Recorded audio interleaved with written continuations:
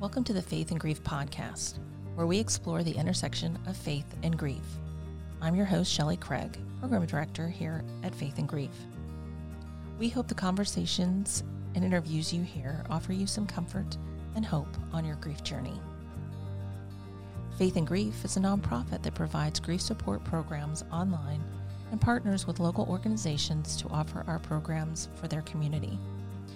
We offer monthly drop-in grief support gatherings, grief workshops, and getaway weekend retreats.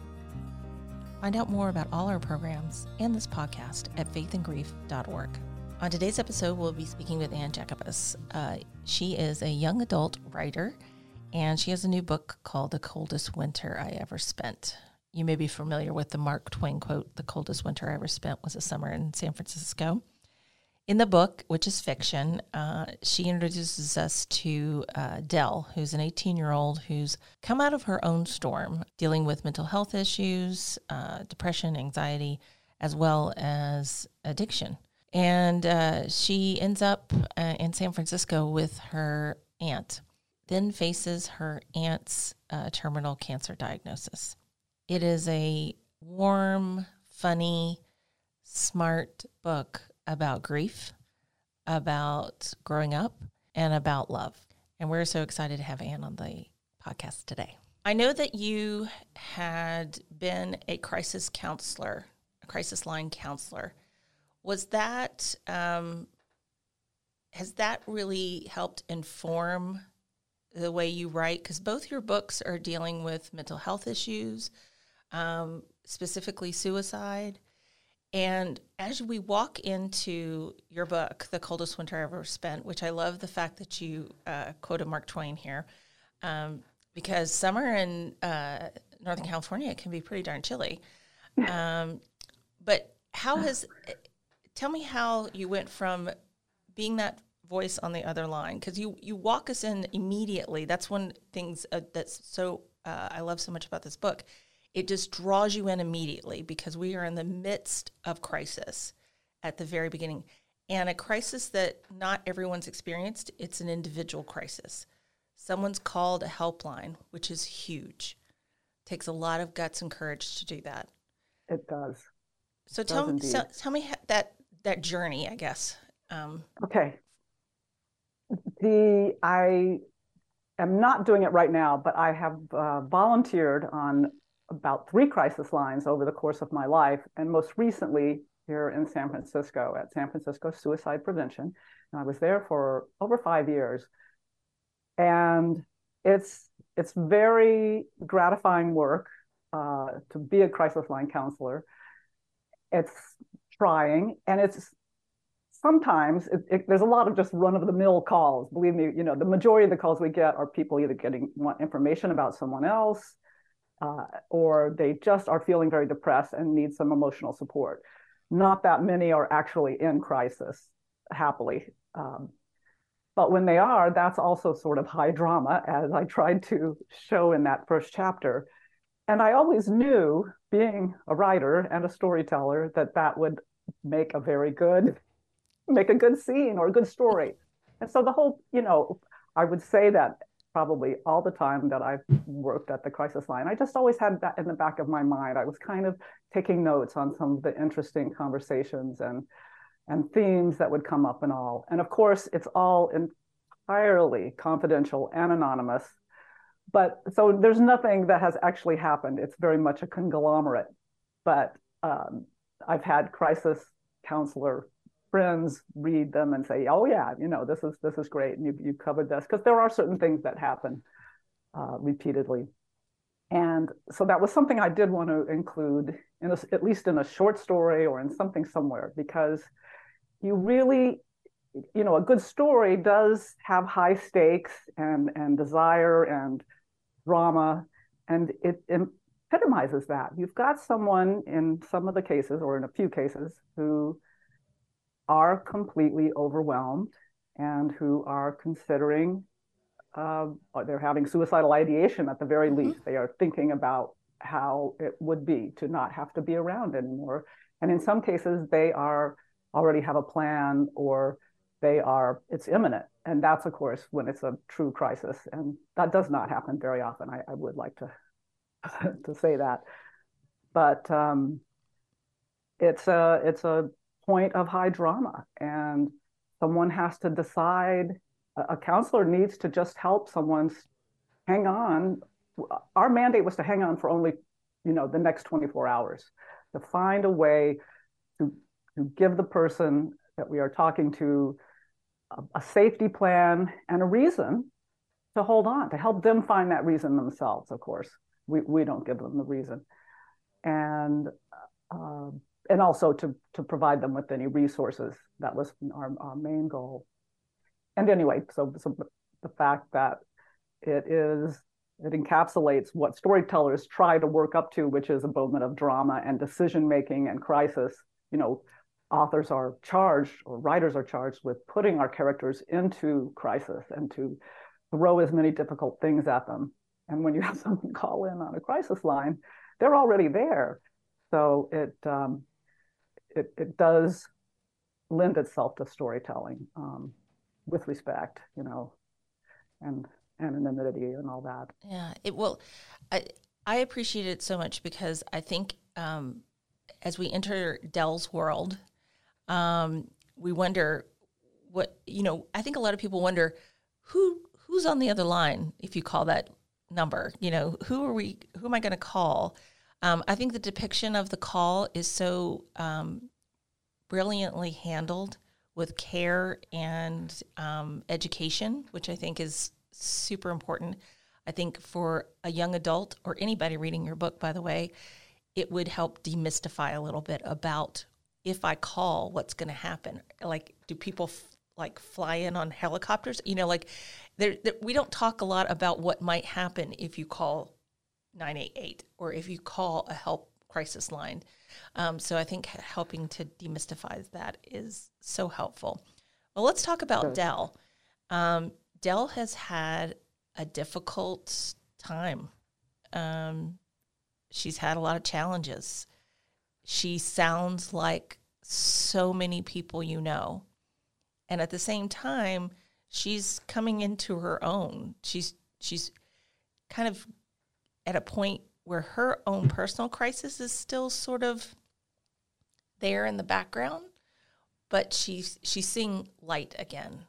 She's starting to find purpose, which I think is a great character. So how did you find Dell? Where did Dell come from? Well, and first, let me just make one comment. Dell is honestly a little teeny bit young to be a crisis line counselor. It's generally more like 21, although the Trevor line, which caters to the LGBTQ kids and all, they will take younger counselors. Yes. So it is possible, but I did have to bend the rules just a tiny bit there. Dell, yes, she, I subscribe to the theory that fiction writers, storytellers, that our characters are all parts of ourselves. Kind of like if you do dream interpretation, Jungian, where the dream is, everything in the dream is part of yourself or whatever. I think there's some truth to that, or that at least makes sense to me. So my villains, the males, of course, the protagonists and the old people and the young people, they're all kind of coming from somewhere in my experience and my consciousness. But that being said, the other thing, as I think I just mentioned, a writer does have to give a character a great many problems and a very strong desire, and then many things to prevent them from getting to that. Otherwise, it's a very boring story.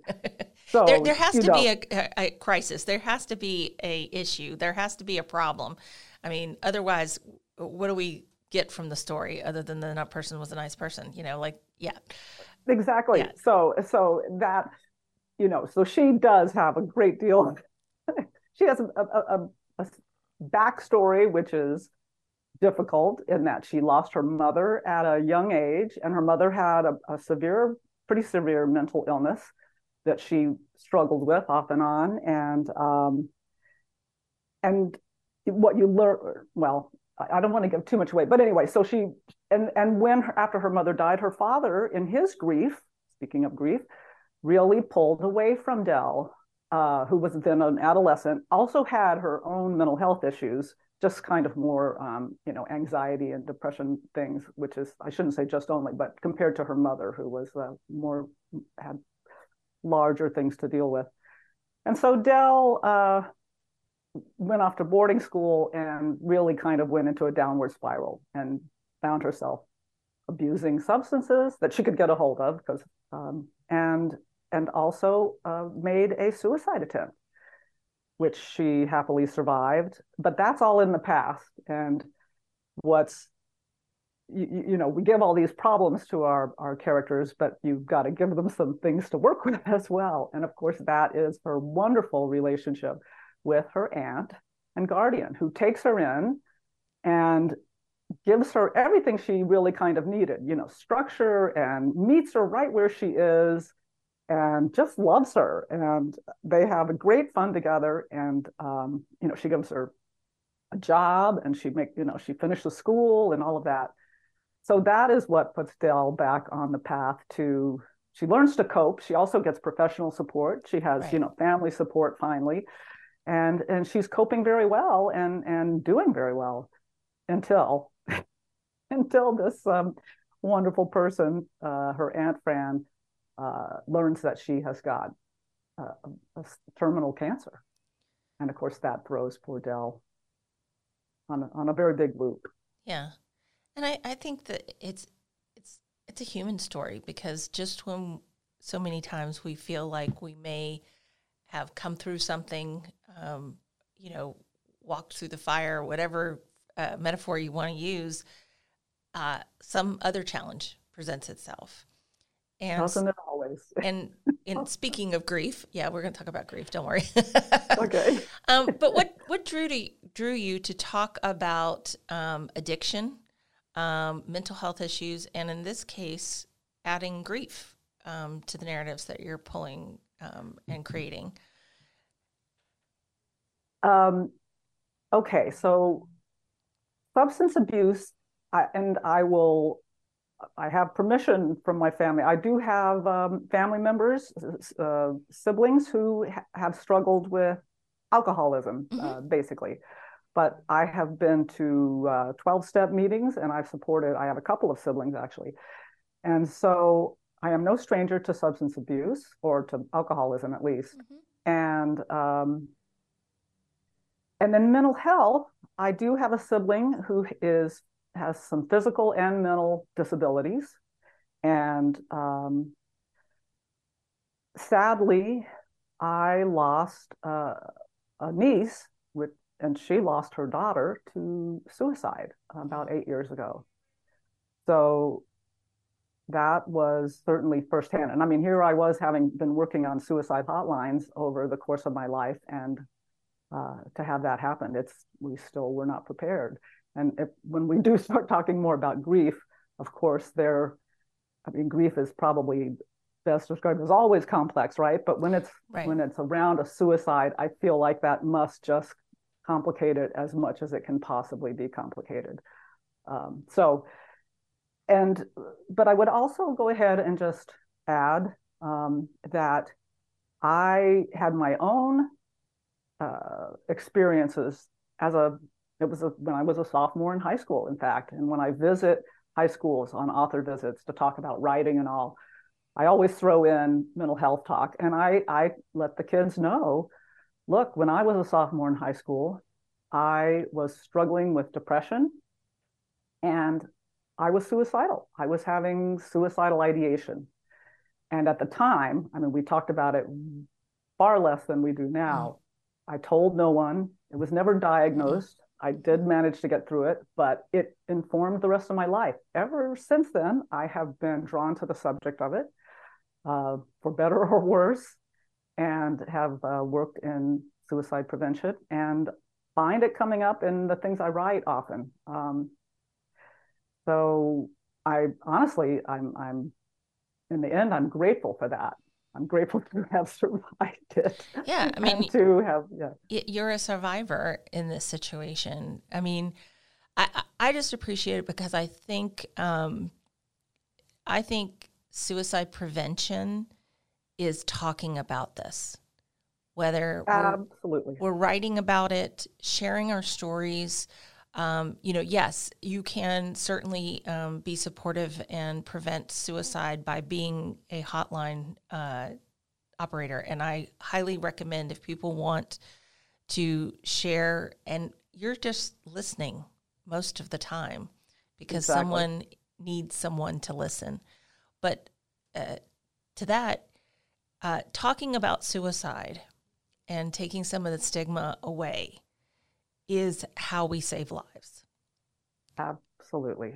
I could not agree more. And this is what I say to kids. It's that suicide is largely preventable. I don't think you can say always, but Correct. Really almost always it's preventable, but only if we talk about it. It is not preventable if we will not discuss it and we can't even say the word.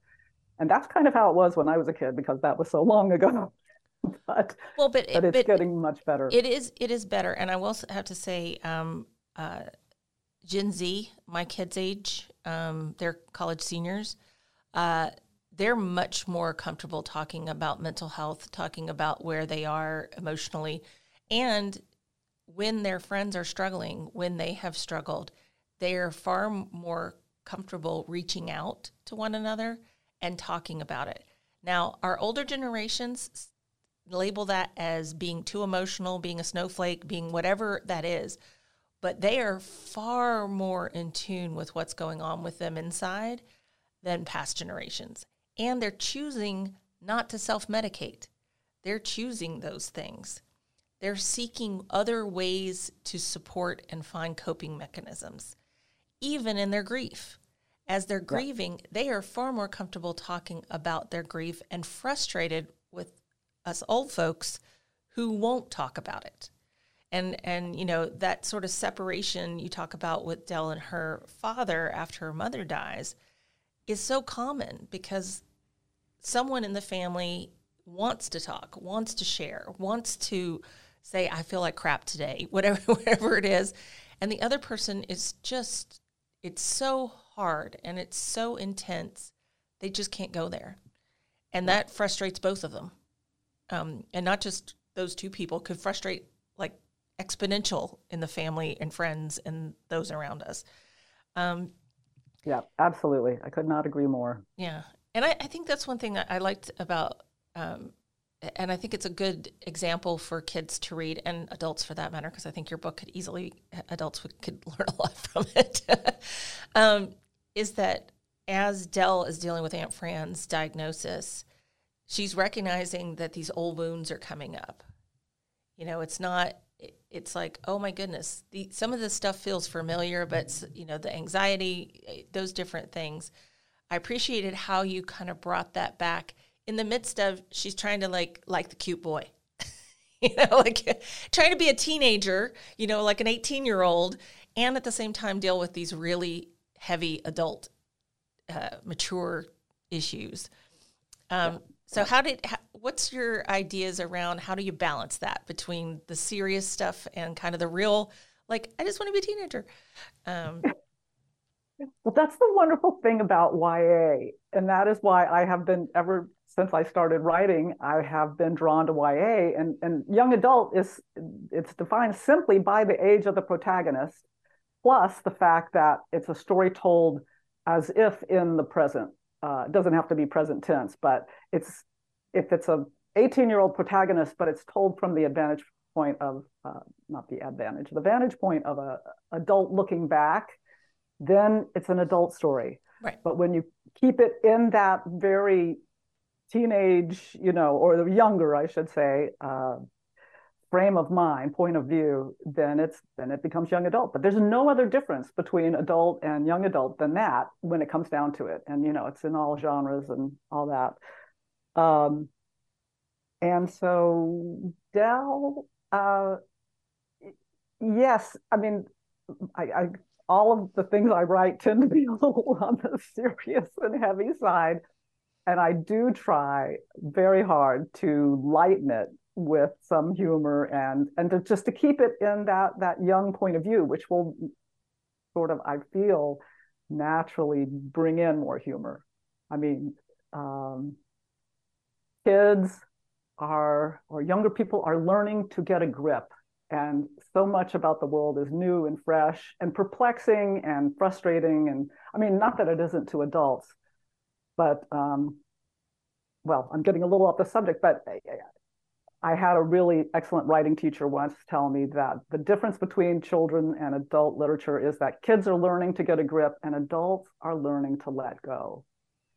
And Yeah. I love being in that point of view of where you're trying to figure things out and learning to get a handle on life, even when it's really, really hard, which it certainly is for Dell.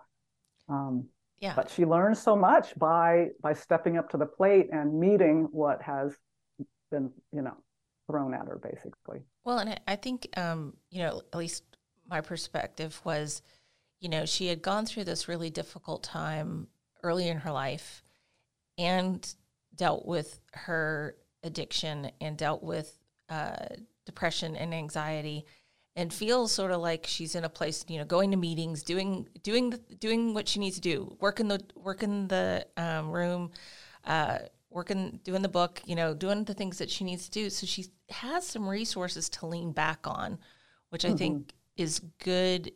As far as so many times when we hear about stories like this, there always seems to be a void of resilience, of what the character can lean on, other than sometimes it's just people, like, a mom or dad or a friend or whatever is like the only buoy that they have. Where in this writing, to me, it's like, okay, I have that, and I have these other tools that I have been fortunate enough to be brave enough and courageous enough to go seek out, whether on purpose or not. Talk to me a little bit about that, how Dell uses these, for lack of a better metaphor, buoys to kind of help her in her process. It was really important to me in this story, and there's some other authors I know who write about mental health in various forms, to model a better situation. So often mental health stories, at least in the past, were kind of the secrecy and the shame and it going terrible.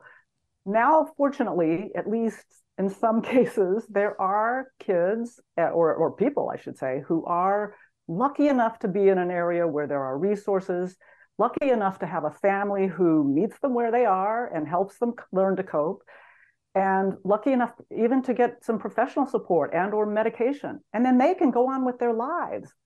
And so modeling that, or having this be the case, where the story is not about mental health per se, it's just one of the things that is part of Dell's character. She does struggle with some anxiety and depression in the past, but she is coping very well. And learning to cope, when you don't have any support and you don't have a family that will talk about it or accept it or whatever, it can be extraordinarily difficult. But when that stigma is parted a little bit and people, just kind of look at what's going on, learning to cope can be reasonably straightforward. I mean, obviously it depends on what someone is struggling with, but it's the same as coping with good physical health or keeping your good physical health, right? It's sleep and good diet and exercise, and then some personal mechanisms for dealing with anxiety or depression, ways to kind of help you get out of it. You learn how to manage your own health, mental and physical. So that was the thinking, or I'm not sure it was that conscious, frankly, but that's how it kind of worked out. That we wanted a situation where, Dell has learned a great deal about coping. And then even this terrible thing, probably the worst thing she could imagine, is thrown at her. Not to give it away, but she does pull on all her resources. And I think that's the good heroine in Dell. Is that she knows that she has challenges at different levels, a lot of it internal, And yet she doesn't really give up. Even, like you said, the person who she admired, loved, felt love from, Aunt Fran, is going to die. And how is, and for some people that would have immediately like, how am I going to do this? She's the person who's kind of kept me afloat this whole time and really helped me. How am I going to do that? So there's this almost anticipatory grief that she goes through because she knows, I mean, it's a terminal diagnosis. We don't know what day Aunt Fran's going to die, but we know that that is going to happen at some point in this book. And it's really happening at some point in Del's life. And I think there are so many young people who have been in this situation, whether it is a loved one with a terminal diagnosis, or it can really, to me, even be much broader than that. Being a child where parents are divorcing, or friendships, and this is a real tough thing for young people, when friendships don't survive. Because sometimes friends, I always say that's the hard part about like junior high. Junior high, like you start to divvy up who your friends are and who the people that you're like really cool with and the people that were just kind of cool. And that's just brutal. I mean, it is. I mean, it's brutal. There's no other word. Yeah, there's no other word to it. But, I appreciate that you've given Del a chance to see what she has available to her. Because, I mean, that's a big deal. And let's talk about Aunt Fran. She's totally an awesome character. I like her too. Yeah, she's just fun, full of energy, doesn't take herself too serious, which I think that's our problem so many times. Young adults start to learn that, I got to take myself serious, and that sort of rub with, I want to be a kid.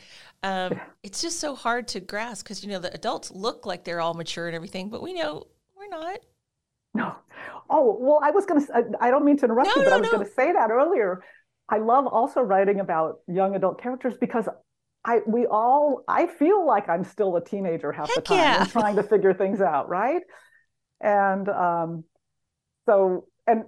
well, not to steer this in another direction, but I nursed my mother through a cancer quite similar to Aunt Fran's. And in fact, I pulled on that experience a great deal for this book. And I felt like a kid the whole time in that. I didn't know what to do. I didn't know, it makes you feel very childish. And as you also mentioned, things come up, other griefs, and it was a real learning experience. It was also beautiful and had, I mean, everyone knows that that's going to be hard and sad. But what I think is surprising, and that was another thing I wanted to get across in the book, was how that final stage also had so many surprising moments of humor and joy and forgiveness, which was, mind blowing and supportive for Del, I guess. But anyway, yes, we all feel like kids in the face of that. I always tell people how old are you? I can tell you exactly how old I am, but in my brain, I'm still 14. And I'm still going, what? I'm shocked by things. And it's funny how that is. But, you speak to that about Del having that time before Fran dies. And it is so precious when we are given the privilege of being with someone in their last days, weeks, months. It is such a gift. And yet we don't in our culture appreciate that at all, except in a personal way. Like yourself, in those days when you were with your mom, when you look back now, what parts of that, stick out, treasure, sort of become a treasure chest for you? Oh my goodness. I can think of it. It was such a, it's a little bit of a blur. Well, and I was also going back and forth between California and Texas. I'd go for like 2 to 3 weeks and then come home for a couple of weeks and switch off with my sister or my brothers as we all cared for her. And there was only about a 3-month period that was acute where we really needed to be with her a lot or most of the time. Uh, and, but there were, my mom had a wonderful attitude, and she knows Fran very well, and Fran worked with her. And so this is how I know Fran. Uh, she she was not afraid really of dying. And so she was but she just was sad to not have more time. That's how she felt. And so she kind of crammed that last time with, I think a week and a half before she died, we went to, what is the store? Is it Tuesday? Well, anyway, it doesn't matter, but and it completely tired her out, but she bought a new pair of pajamas and we just shopped. And I mean, this was something she wanted to do. And half the time I was thinking, Mom, why are you doing this? You're going to exhaust yourself. But she wanted to see people and, all kinds of things. And she would talk to each of us. And even as the cancer eventually was in her brain, so it affected very much. She couldn't read. She also couldn't remember and all, but she would still have these incredible, interesting and funny conversations with us. And you get used to it, and then you're just kind of conversing back. And I remember some of those. I could never recreate them, I'm afraid, but I think of that. And it was such a rich time. I'm so grateful for it. So grateful. And that she didn't, I had, I've lost all my parents now. I had a stepmom and a father. And with my father, he sort of fought everything right up till the end. So and he was doing that for some of us as well. It wasn't really just for him. But there was not this admission of, yes, I will be going soon. This is the final stage. It was more like, we're going to fight this till the very end. And I think you miss out. I think you need to fight as long as you can, or as long as there's a chance to. But at some point, and that's very hard, and it takes a lot of courage. And my mom, she struggled with that too, certainly. Not like that's an easy thing, I'm sure. But accepting that and kind of taking that first step of, well, if there is limited time here, then let's take care of all these things and let's enjoy it. Enjoy these last times as best as possible. That was wonderful. And there is some peace that can be found in, very much.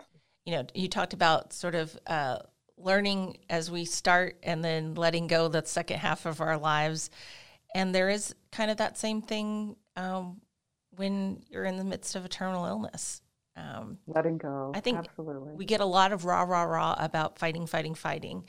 And sometimes there's just a point where you kind of go, okay, and enjoy what you have, which thank you for sharing that.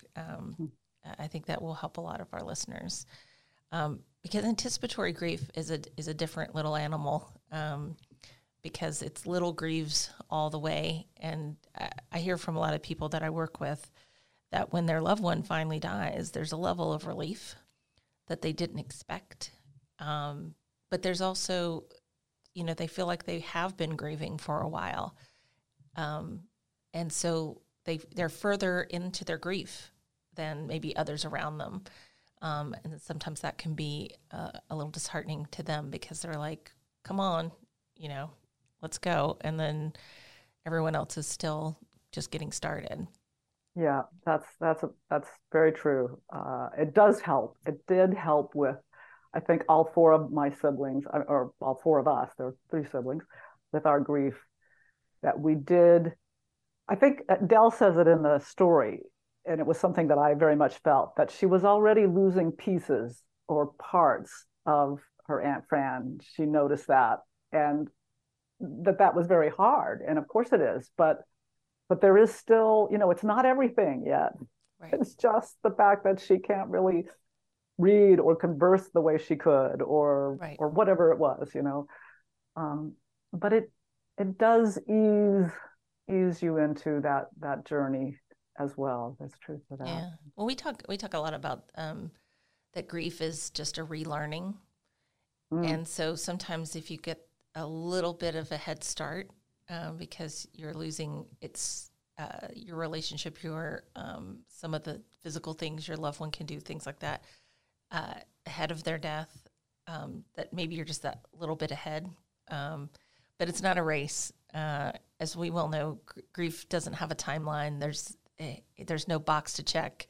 I always joke with people who come to our programs that I wish there was, because I could just give you the book and and you wouldn't have to sit through this for 2 days or whatever.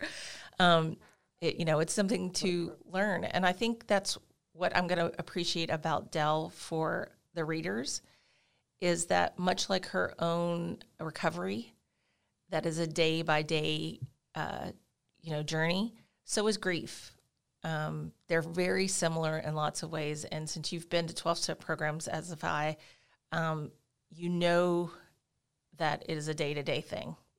And in the rooms, you see a lot of grief. There's a lot of stuff that people are bringing with them that they have never really had a chance or opportunity to talk about. And I think she'll probably realize that as she's maturing too, that grief and recovery all kind of work the same way, because we're just relearning. That's a really interesting and something I had never thought of, but I think that's a very good analogy, that those two are so similar. That makes perfect sense to me. They really are. My husband is an alcoholic and in recovery, has celebrating 10 years coming up. And, the journey of living with someone in recovery has its own stuff, but also there is grief that goes along with it, because, and I won't spend too much time doing this, because Dell's journey, I just think that because of the resources that she's had, the experiences that she has a different, and maybe it's just a more mature way to deal with her grief. She's got some experience there. She may not always do the right thing, and I don't want to get people all dissecting it, because that's not it either. But if we've had experiences that have been challenging, hopefully we've learned something from it that we can use, a well to go back to and help us out over and over again. And I feel like Dell is a character that's going to do that. Yes, absolutely. Having been through pain, it definitely allows us to be more present for someone else and for ourselves when something happens again. We learn about the resilience we have. We learn also even just how to cope with it better. Maybe every grief is different, every loss is different, but there is something to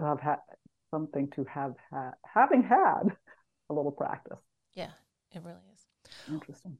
Well, Anne, thank you so much for writing this book, and both your books, by the way, because I think this will be a good introduction to both your books. And I so appreciate that you're writing in the YA space, but glad enough that your characters could easily be read by adults and not feel too foreign at all. Good. Thank you. I appreciate that. And I appreciate, too, that you are talking and sharing about suicide. Suicide prevention, as you said earlier, it is a almost fully preventable situation. If we talk about it. Yeah, but but we have to talk about it. We have to take the stigma away from it, and we need folks to stop looking at a placard that says, if they did this, this, and this is going to happen. Because though there are red flags that can be exhibited, more times than not, it's the listening and talking and communicating that can be the most supportive. Absolutely. And,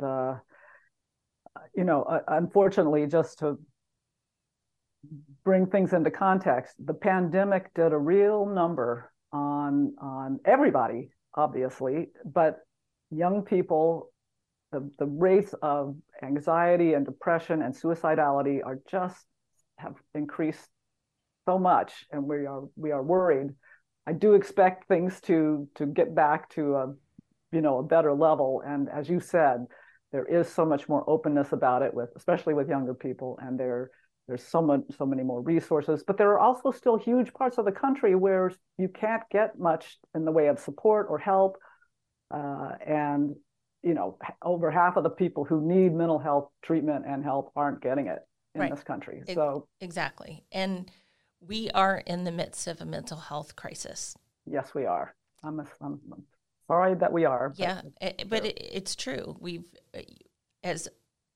I don't know if easy is the right word, as we've walked out of the emergency of the pandemic, we have unfortunately sort of left a wake, and we are not addressing that wake well. We are at the grassroots level, but unfortunately, as a nation, we're just seeing it now. I always go back to my favorite quote from Richard Rohr: "Pain that is not transformed will be transmitted." Yes, that's good. And so true. It's true. And it takes a lot of work to transform pain. Yeah, and right, it does. It absolutely takes work, but there is a lot of pain being transmitted presently too. So that makes sense.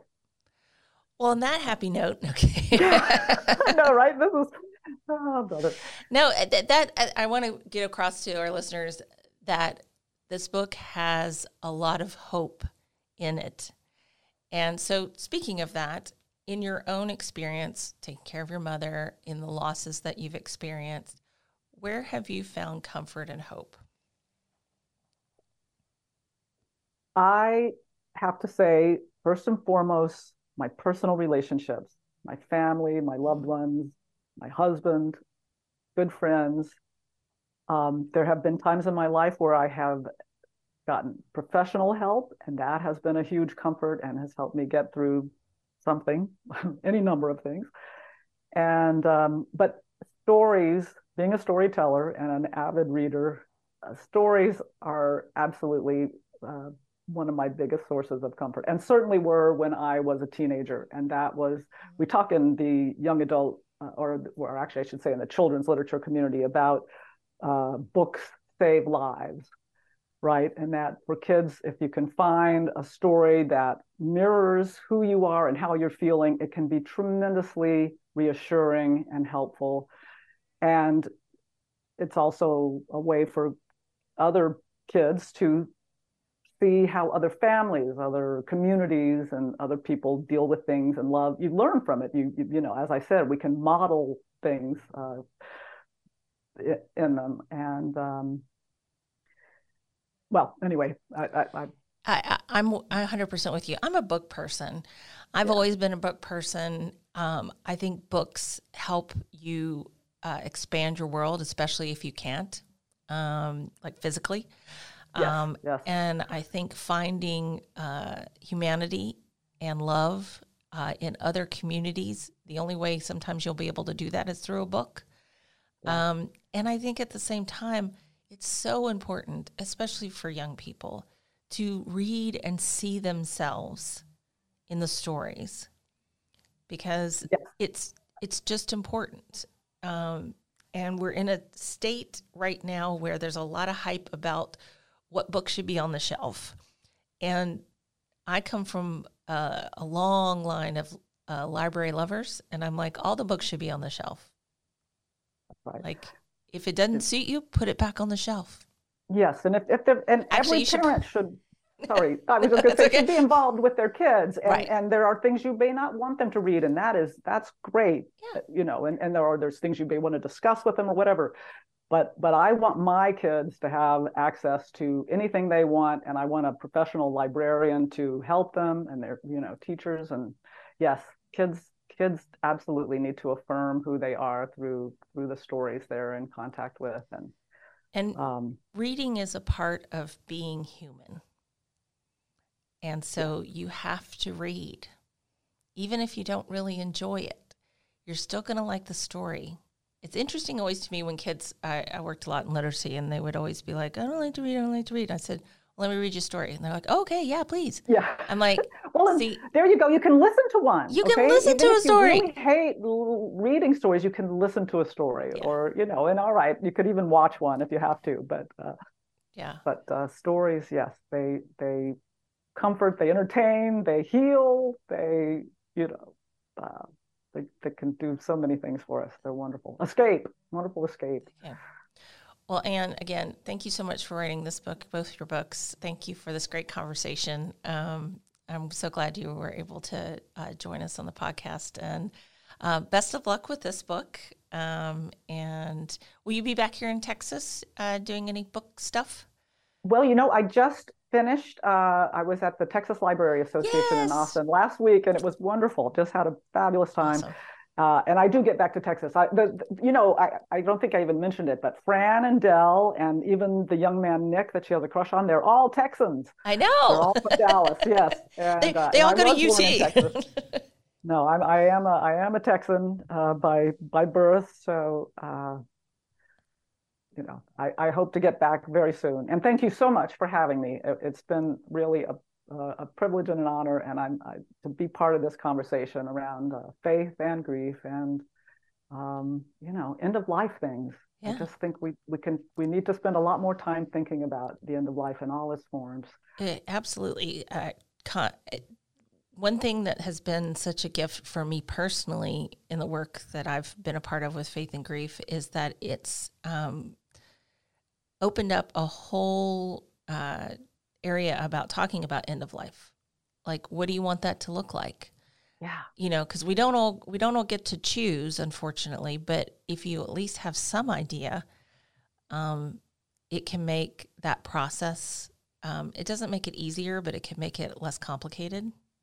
It can make it clearer. If you know that you want to be on your deathbed looking back and not having too many regrets and feeling that maybe you were as kind as you could possibly be to everyone, and you can start that right now. Yeah.